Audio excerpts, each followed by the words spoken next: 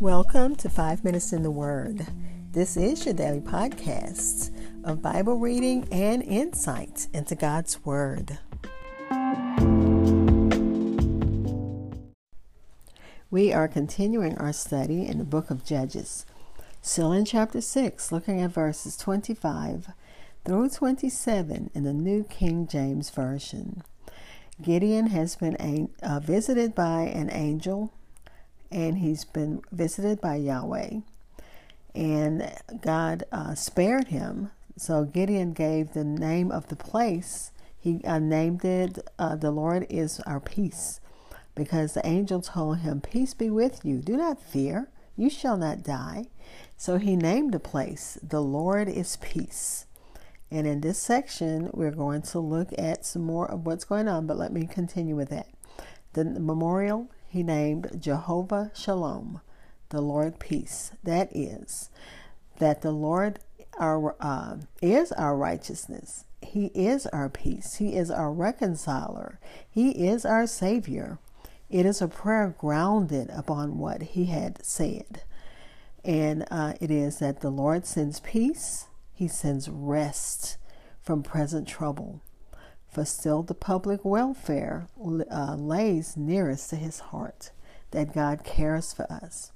Let's listen to Judges 25 through 27, and it reads, Now it came to pass the same night that the Lord said to him, Take your father's young bull, the second bull of 7 years old, and tear down the altar of Baal that your father has, and cut down the wooden image that is beside it, and build an altar to the Lord your God on top of this rock in the proper arrangements, and take the second bull and offer a burnt sacrifice with the wood of the image which you shall cut down.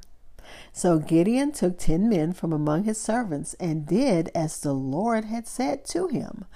But because he feared his father's household and the men of the city too much to do it by day, he did it by night. Again, Judges chapter 6, verses 25 through 27 in the New King James Version. I'll be back to share insights and close with prayer.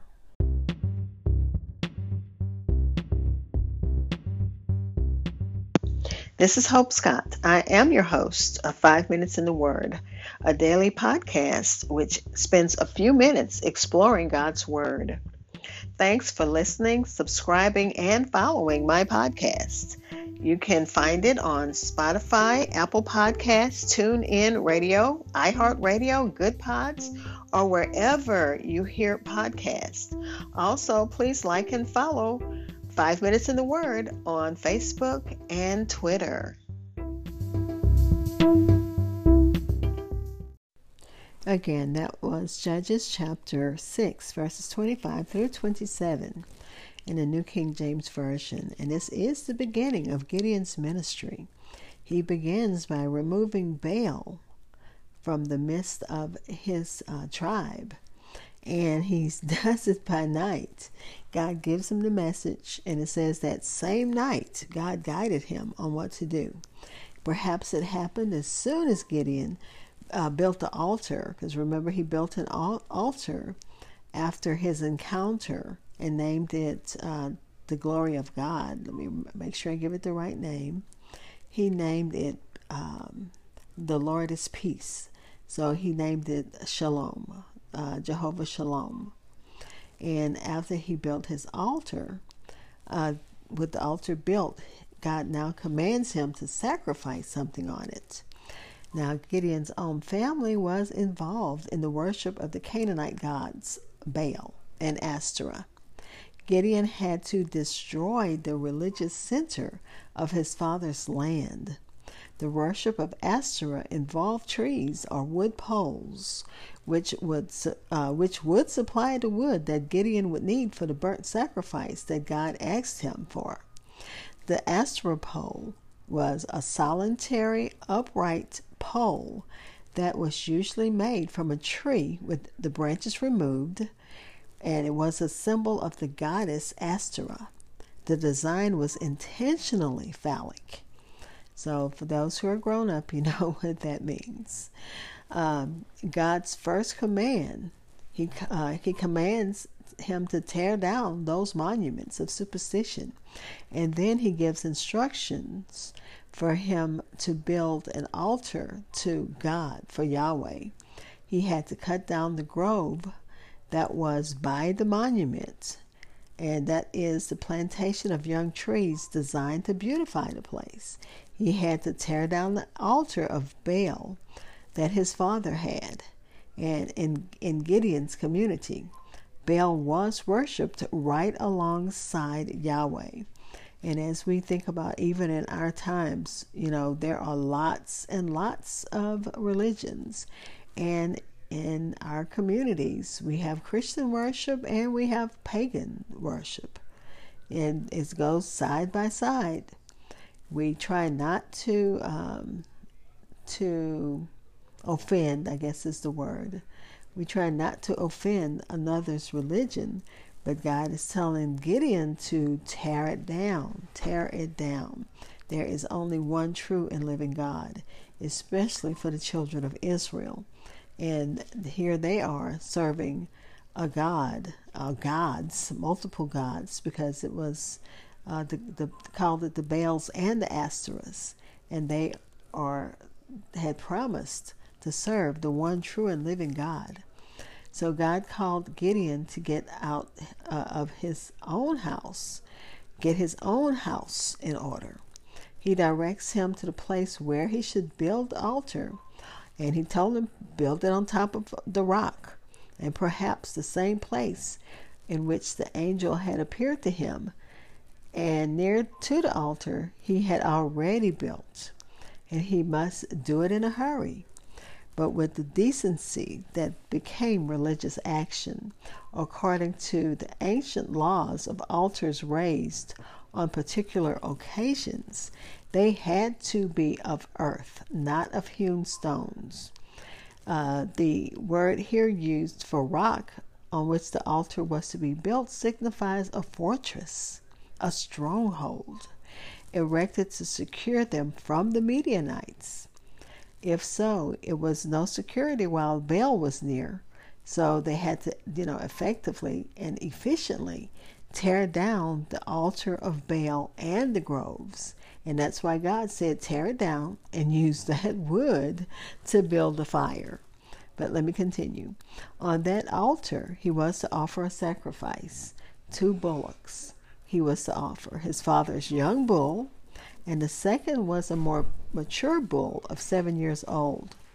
The former, we may suppose, he was to offer for himself, and the latter for the sins of his people, whom he would deliver. It seems that the 2 bulls were to be offered, one for a sin sacrifice, the other for a consecration offering. It seems that the second bull was offered because it was just 7 years old, and that's how long they had been oppressed by the Midianites. And that's, symbolism there. He was afraid to do this during the day, and God doesn't rebuke him. So despite his trepidation, he still obeys God, but he does it by night. Probably because, he didn't want his father or his father's household or the men in the city to prevent him from doing what had to be done. Let's pray.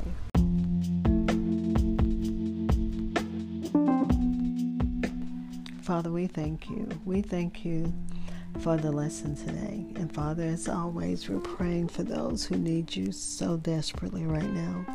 There's stuff going on in Africa, stuff going on in the Ukraine, stuff going on in America, stuff going on all over the world.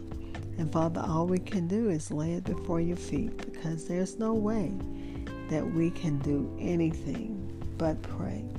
Pray, believe, and trust that you have it all in control. Father, we thank you for the picture of Gideon, who, though he was afraid, he still got the job done. You told him to tear down idols, and God, we tear down idols in our lives, and we cast out every foe in our life. We cast our fears and everything, our cares upon you, Father. And God, we pray mightily for those that I just mentioned. You know what those needs are in Africa. You know what the needs are in America with the gun violence. You know what the needs are in the Ukraine. You know what the needs are in India, where the Christian faith is persecuted. You know what the needs are, God. Protect the household of faith in the name of Jesus. Father, we come thanking you. Even as we see all of the stress that's going on, we still have things to thank you for. We thank you for life, health, and strength. We thank you for blessing us to see another day. We thank you that sometimes things are hard for even a Christian, but we still have a hope in you, Father, and we thank you. Thank you for your Holy Spirit. Thank you for your Son who died for our sins. Thank you, Father, for your angels that you send, that you give charge over us. And we bless your name, Father. Amen. Thank you for spending time in God's Word with me. Be blessed.